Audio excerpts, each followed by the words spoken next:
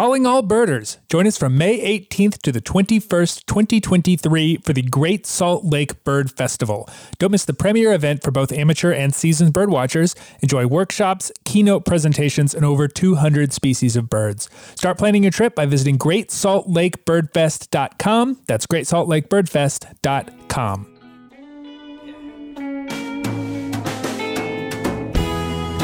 Hello and welcome to the American Birding Podcast from the American Birding Association. I am your host, Nate Swick. I have, well, I guess it's a corrigendum to issue this week.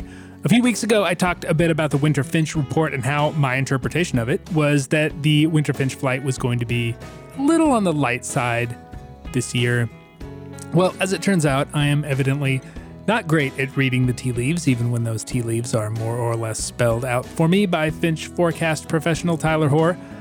I said something along the lines of the prospect of a major finch eruption being about as likely as a limpkin in Buffalo, New York. And, well, time makes fools of us all. Evening grosbeaks are doing the thing this year. Their numbers still boosted by a massive spruce budworm outbreak in eastern Canada, interestingly enough, brought on by the global coronavirus pandemic. COVID-19 prevented the annual application of anti-budworm pesticides, and consequently, the budworms proliferated in places that they had been kept at bay for decades, which was great news for the budworm-eating songbirds and not great news for the logging industry. But honestly, they are not a very sympathetic aspect of all this. Well, at least someone came out of the coronavirus pandemic looking good. Good on ya, grosbeaks. Evening grosbeaks, the undisputed royalty of winter finchdom, have been seen as far south this fall as Tennessee, Missouri, North Carolina. In the east, they are coming out of the mountains. In the west, too, there are records into west and even central Texas. To be fair to me, even the finch forecast couldn't predict the sort of southward movement we've seen so far in the latter half of 2022. Tyler Hoare predicted southern Canada and the border states, but noted that they had, at the time, been seen in Pennsylvania and that the possibility of a major movement was there. And he noted that if we do start seeing these birds farther south, as we have, some can be expected to move as they did in fall 2020, famously a very good year for evening grosbeaks for a lot of us. And for what it's worth, the map for October and November 2022 looks a lot like the map for October and November 2020. So fingers crossed. I hope that anyone I intentionally misled about the status of the winter finch eruption is treated to a flock of evening grosbeaks outside their window. That would be some good karma. On the show this week, last week I was out for most of the period because of Thanksgiving. This week I'm giving you an encore presentation. It is an interview from our second year featuring recent ABA Tropic Bird Award and indeed MacArthur Genius Grant recipient J. Drew Lanham. Congrats for that, by the way. The interview I did with him and J.B. Brumfeld this past summer made me think it might be nice to run this one again when I got the chance. At the time, Drew was not yet an ABA Award or MacArthur Genius Grant recipient, just a best-selling memoirist and an academic, nothing big, but as insightful, passionate, and thoughtful as ever. That is coming to you right after this week's Rare Birds. This is your Rare Bird Focus for the end of November 2022. One quick update and a correction from a report I made a couple weeks ago, since I am in the mood. 'Tis the season. I'd originally said that the Eurasian marsh harrier seen in New Jersey was not the same individual seen in Maine earlier this season. That is not true. They were the same bird. Apparently, the second sighting was a little further along in its molt, which caused the confusion. I'm not sure which is more likely, two marsh harriers on the East Coast or one that traveled from Maine to New Jersey and was spotted in both places, but both seem pretty unlikely to me. To the new birds, we have two firsts to report for the period. Mississippi makes the big list of states and provinces that have recorded new birds in 2022 with the discovery of a great kiskadee in coastal Harrison County. Great kiskadee has been creeping eastward along the Gulf Coast for several years now, with increasing records in Louisiana. It seems like Alabama and Florida are the next dominoes to fall. They don't have much farther to go. And in Pennsylvania, a first record hermit warbler was seen in Delaware County, with relatively recent records for both Maryland and New York. This had to be one that was on Pennsylvania birders' shortlists. Hermit warbler is perhaps one of the least common western warbler vagrants in the East, but there is, in fact, a cluster of records in New England and a little bit south. Those are the highlights of the week, but for the full list, check out the ABA Rare Bird Alert on Fridays at aba.org/RBA. You can also follow along with all the rare bird news in our ABA Rare Bird Alert group on Facebook and in ABA community.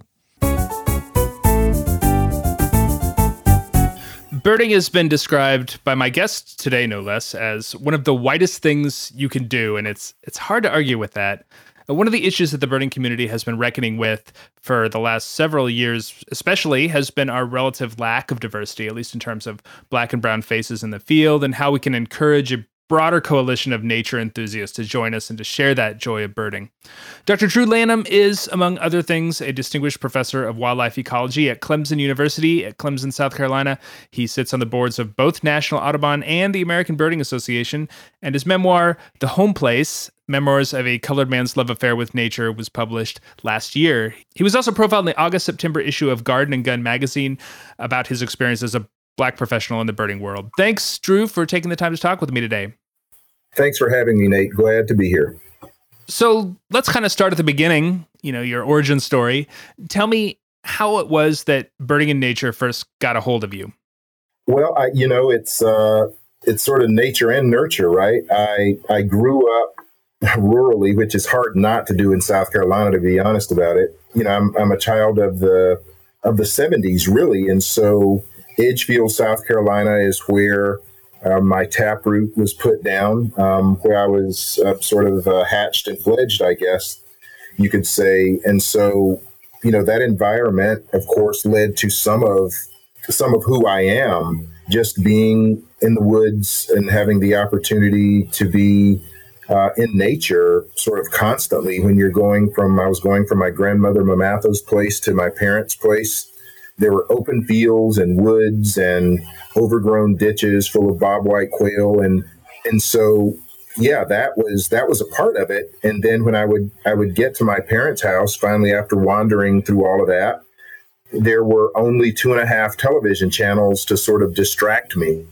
And so, that was important. And then having parents, both of whom were science teachers, was a critical portion of that nature and nurture. And so they encouraged all of us, me and my 3 siblings, they encouraged us all to explore. And then I think a critical part of that was that we depended on nature so much. I mean, we were farmers, and so almost all of the food that ended up on the table was stuff that we grew, from the cattle and the hogs and the chickens to the vegetables in the garden and the fruits in the orchards, and picking wild blackberries for blackberry cobbler. And my father occasionally hunted, not a whole lot, but occasionally hunted. He fished more than he hunted.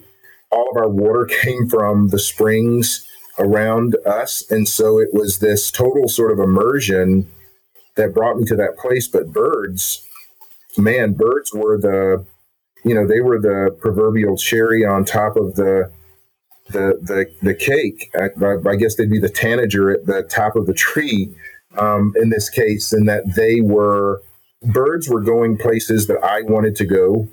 They were doing things that I wanted to do, especially flying. I dreamt of being a pilot, and that failing, I thought that maybe the next best thing was to be a bird. And so I spent a lot of time climbing up in trees, not just to see birds, but launching myself out of trees and off of roofs to try to fly. I always say that Wile E. Coyote was great inspiration for me, because the TV that I did watch, I watched Wile E. Coyote ingloriously fail at capturing the Roadrunner, which incidentally I knew could fly, but that would rather run. I knew the Roadrunner could fly, and I always wished on those cartoons that the Roadrunner would. But so Wile E. Coyote, seeing him fail time and time again, I thought that I would be able, in some of my wanderings, to overcome Wiley's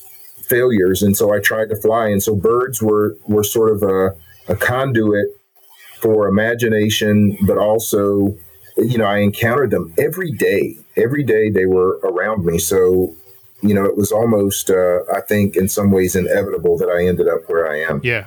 And you turned it into your profession in addition to being a personal interest.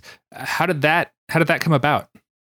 Really, it was it was sort of a long journey for me. I, being a kid of color, being a black kid who was decent at math and science, everyone thought that I should be an engineer because at the time, in the STEM disciplines as they're known now, science, technology, engineering, and math, that if you were good at math and science, then of course you wanted to be an engineer because it paid well. Mm-hmm. And so I went to school on an engineering scholarship, a full 4-year ride, DuPont scholar, majoring in mechanical engineering, because I was told, well, if you want to do the bird thing, you're going to need money. So why not make money as an engineer? And then you can do the bird thing on the side. And so I tried that for about 3.5 years at Clemson, where I work now. And it was really a sort of slow and painful death, heart-wise for me, really, because I was doing okay, Nate, but I was very dispassionate about being an engineer. And I think the last thing you want in this world is a dispassionate mechanical engineer who's responsible for, right. Designing things that you ride in or fly in or drive over. So yeah, all of that time, I still had these dreams, at least, of being immersed in nature and birds. And so that long sort of circuitous migratory route that I was taking towards being an ornithologist finally ended up in me changing my major to zoology and eventually falling under the tutelage of Dr. Sidney Gautreaux. Oh yeah, the radar bird guy. Yeah, he's sort of the godfather of radar ornithology, and Sid was great about taking us out birding. There was a group of grad students who I got to hang out with, and spending time with them afield and learning, honing my birding skills was new life to me. It was like being reborn. And so that's how I ended up here, talking to you as a professional birder and ornithologist. In what ways has being a Black American influenced the trajectory of your birding career? Well, it's, birding is life to me. It's part of just who I am. And so because I am, proudly in this Black skin, and as a Black American, it affects me in some ways because it's the life that I live. The life that I live is impacted in many ways. And so, I'm always making references to range maps, Nate, because I think it's instructive for us to think about where we are in sort of space and time, but also in social context. And thinking about that range map and being a Black birder, it means that there are issues and situations that present themselves differently to me than they might, a white birder or someone else. And so, instances of bias and racism that present themselves, and sometimes it's issues that you think are presenting themselves, but they may not present themselves. And so, right. I spend time at times thinking about things that other folks might not have to think about. So, for example, I write in my memoir about doing a breeding bird survey and having a stop near a house where there was a Confederate flag. And, it's the breeding bird survey. It's not like I can move the point. It's not like I can skip the point. And so instead of being able to concentrate solely on the birds that I see or hear in that span of time that I'm doing that point, I'm constantly thinking about the flag and why someone would have it there and whether or not I'm supposed to be there. And if they find me out there with binoculars and a clipboard birding, what happens to me? And so, that's real. and having that present itself sort of time and time again, and not just here in the South, but in other places, being on the National Bison Range in Montana, and just sort of, on the one hand, being just absolutely stunned by the beauty of the bitterroots, and hearing western meadowlarks and long-billed curlews. But then on my way back to Missoula, having a huge truck roll up behind me with the biggest Confederate flag I've ever seen, waving from the bed of the truck, gave me pause, and sort of, for the moment anyway, erased all the birds and the bison from my brain. So, it impacts me in sort of those kind of horrifically spectacular ways. But then in sort of more subtle ways too, I think you would love for what we do as birders to be more diverse, to be more inclusive. And I think that's happening in some ways. But, it's when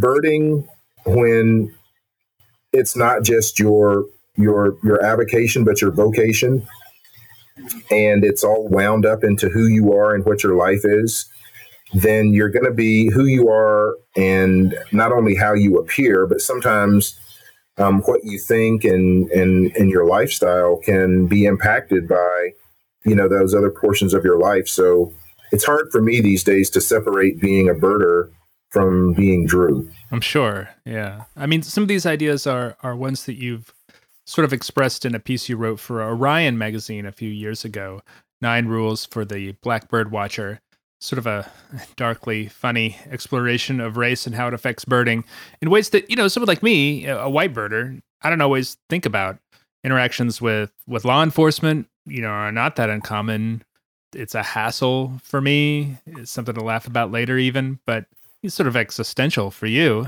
Yeah. Wow. Yeah, it is. And, certainly appreciate the job that, that ethical law enforcement, most of the folks out there do, who are trying to keep us safe and to serve and protect, so to speak. But then, there are those incidences.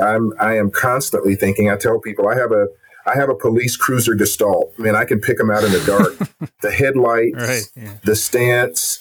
I sort of know. It's sort of like, I would imagine that, backyard birds, my Carolina chickadees and tufted titmice, they kind of know where the Sharpies and the coops are. They right. Kind of have a sense, that in that yard over there, that if you're slow or you linger too long, at the tube feeder, that bad things could happen. And so that's more energy that maybe I have to spend as a person in my skin and my black skin than someone might have to spend in thinking about otherwise. So again, that's why I say it's something that I constantly think about in this range map context that I'm writing about now in the new work. I'm literally checking out the maps. I'm trying to understand where it is that not only I am, but where I'm going. Is it safe for me to go in this place or that place? Do I go alone, or do I try to make sure that I take a white friend along with me so that the flock is that we're watching out for one another. So those are all kinds of things that I think about. And that 9 Rules for the Black Bird Watcher, that piece was, I don't think I ever expected it to go sort of as far and wide as it did, but I remember the editor from Orion writing me and asking me if I would consider doing a piece. And of course I said, sure. And she said, well, I'll give you, a couple of weeks, to get this done. And 45 minutes later, I'd sent her the draft. And she was sort of amazed that I had done it that quickly. And I said, these are all things that I've been thinking about, and really sort of things that I live. Yeah, it was written as, really, really sort of hyperbole and in a way that you write those sorts of things, but they're all things that I'd thought about and things that I'd lived. Yeah. Do you think that the relative lack of representation among non-white people in the birding community is a function of birding as an avocation, or is it just sort of a broader sort of societal issue that spills over into birding? I think it's broader. I think it's a broader issue that sort of spills over. And it's not to say that there aren't things that we could do or that have been done in birding that are culpable for the spillover. There are always ways to present dams of inclusion, sort of, inclusion. It means to let others in, to invite them in ways, but there are barriers that have been there sort of subconsciously, I think, for birding that now I hope that we're becoming more aware of. I know with ABA we're trying to do that and getting some of those barriers down. And I think some of those, for example, have been in thinking about birding and expanding it to different communities, obviously, but making birding relevant to who it is that we are as human beings. So, we've enjoyed birds for as long as we've been around, for all the millions of years that Homo sapiens and in all of our forms have been around.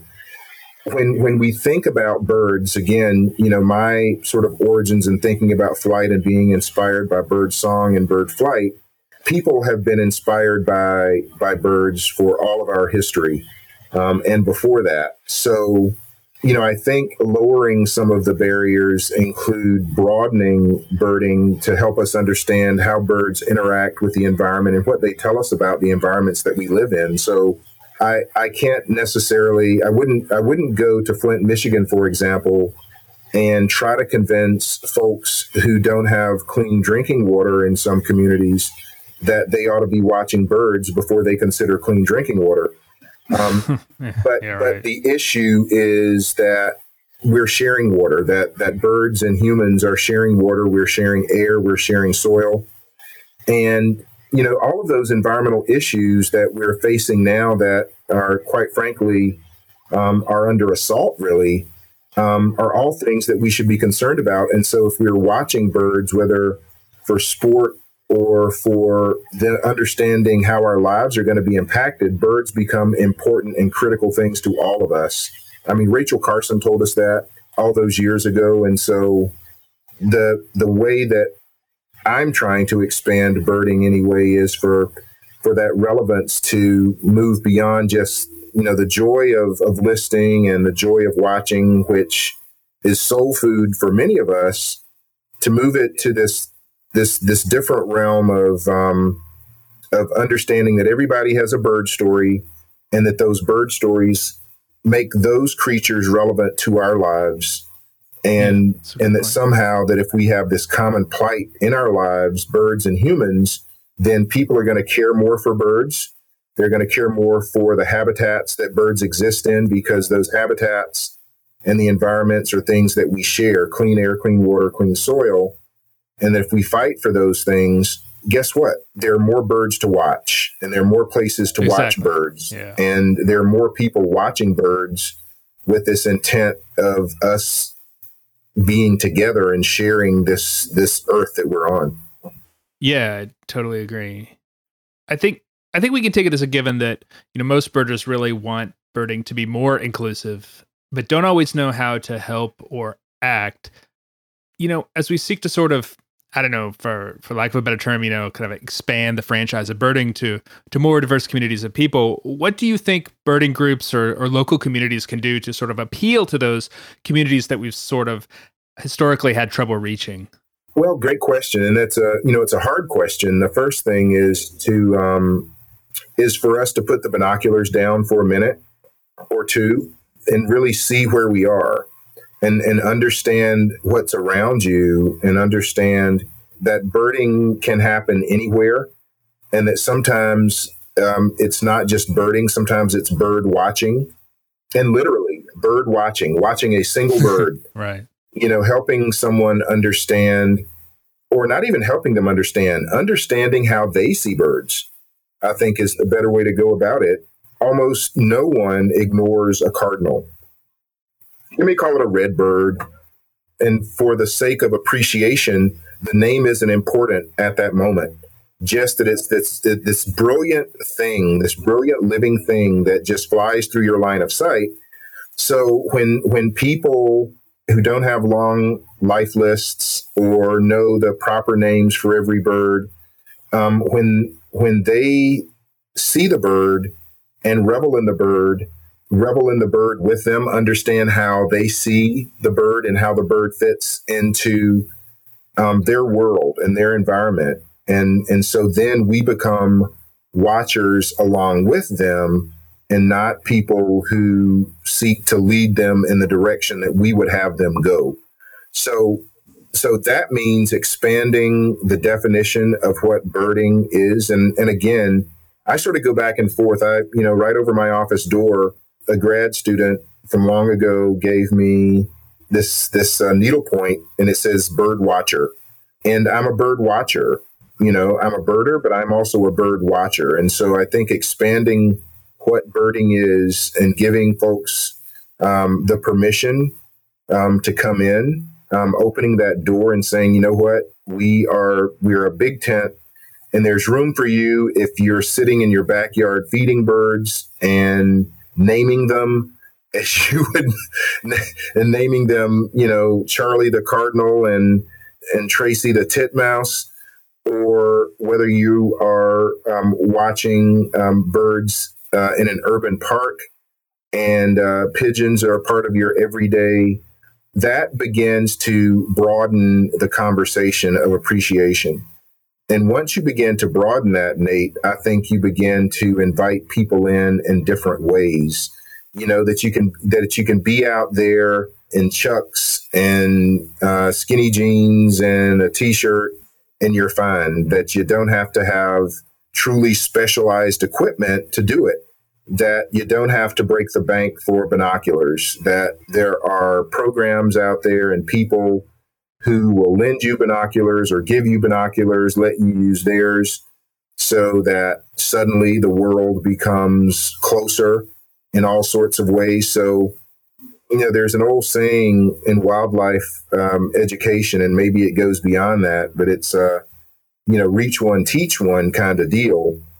And if we can encourage our fellow birders and bird watchers to find someone that's different than you, maybe they're younger, maybe they're older, maybe they're of a different gender or non-gender designation, maybe they're browner, maybe they're blacker, maybe they're something different than you are, trying to see the world through that person's eyes and converging range maps, I think is a useful exercise, and it's something that we can do on a daily basis without thinking about, wow, how do I get thousands of more people into birding?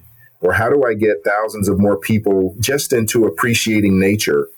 No, turn that on its head and think about, how can I be with one other different person in some place that we can share birds, that we can share nature, that we can talk about things that unite us as opposed to dividing us. And in that way, I think birding and bird watching has so much potential to be such a healing force for so much of what's disruptive right now in our world. It's clear that, for you, that birding is something that is foundational, this defining part of who you are, so that you're willing to put up with potentially dangerous or uncomfortable situations, dealing with the hassle. How do we make the case that birding is worth it to a diverse coalition of people? Maybe you've sort of already answered this question, but, I always sort of feel like, we're asking people to do these potentially uncomfortable, maybe even dangerous things. How do we get them to push through? How do we get them to help make that better world? Yeah, that's a great question again, Nate. And I think, again, for me, it comes down to, we hear a lot these days about the Constitution and what that means. And I always think what stands out to me are these inalienable rights: life, liberty, and the pursuit of happiness. Birds are life to me. They are exemplars of liberty, and I'm not happy without them.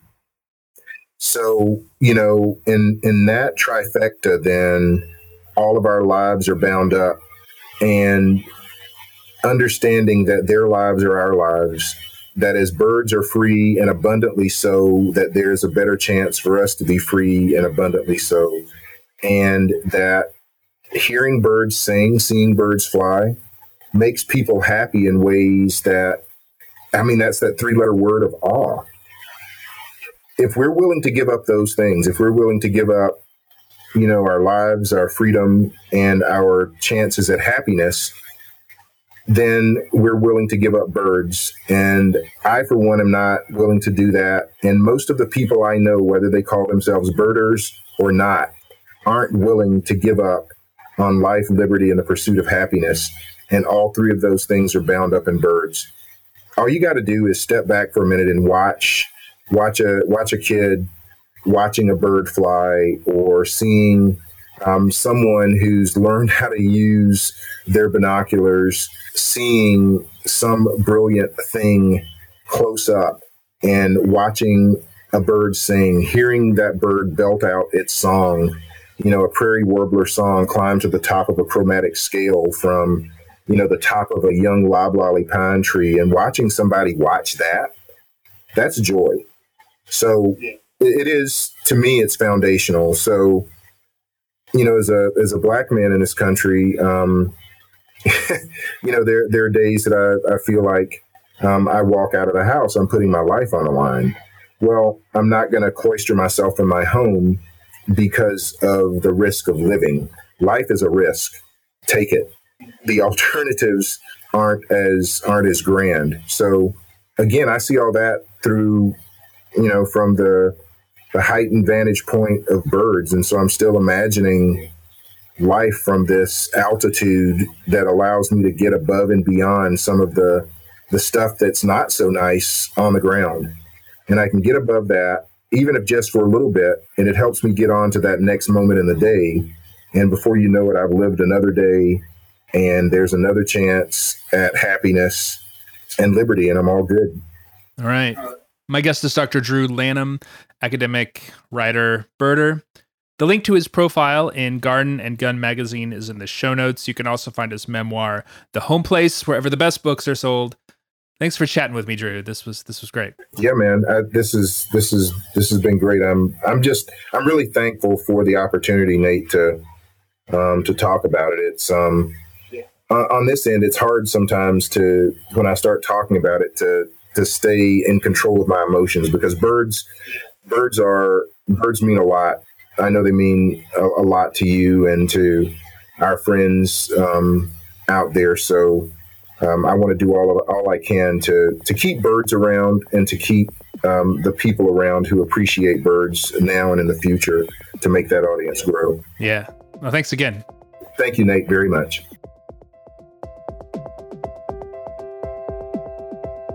The American Birding Podcast is brought to you by the American Birding Association. The ABA produces many free resources for the birding community, including this podcast, and all we ask in return is that you help support them by joining the ABA. It's more than just support, too. You also get our magazines, discounts to our partners, opportunities to travel with us, and also the feeling that you're contributing to a bigger and better birding community in the U.S., Canada, and beyond. For more information about all of that, you can check us out at aba.org/join. I have some shout outs to make this week. Gabrielle Garneau and family of Jackson, Tennessee, Nanetta Lowe and family of Tahlequah, Oklahoma, and Adam Mullally and family of Havertown, Pennsylvania, all of whom recently joined the American Birding Association and noted this podcast as their reason for doing so. Thank you so much for that. Welcome to the ABA. Executive Director of the ABA and executive producer of this podcast is Nikki Belmonte, who refers to her local crew of Cyanositas at her feeder as the Home Jays. Technical production is by John Lowry, who has a special spot with a double-crested cormorant's roost he likes to call the Corn Place. Additional help with social media comes from George Munoz, who notes, I did not know this, that John D. and Catherine T. MacArthur, in addition to the award, they're also avid waterfowl breeders working on a super smart species they call the MacArthur Genius brand. You can find us online at aba.org, on social media most everywhere as American Birding Association. On Twitter, we are at ABA. I apologize once again for my terrible interpretation of the winter finch eruption, which one might be inclined to call a winter finch forecast. Questions, comments can come to podcast@aba.org. I'm Nate Swick. Thank you so much for listening. Stay healthy. We'll catch you next week.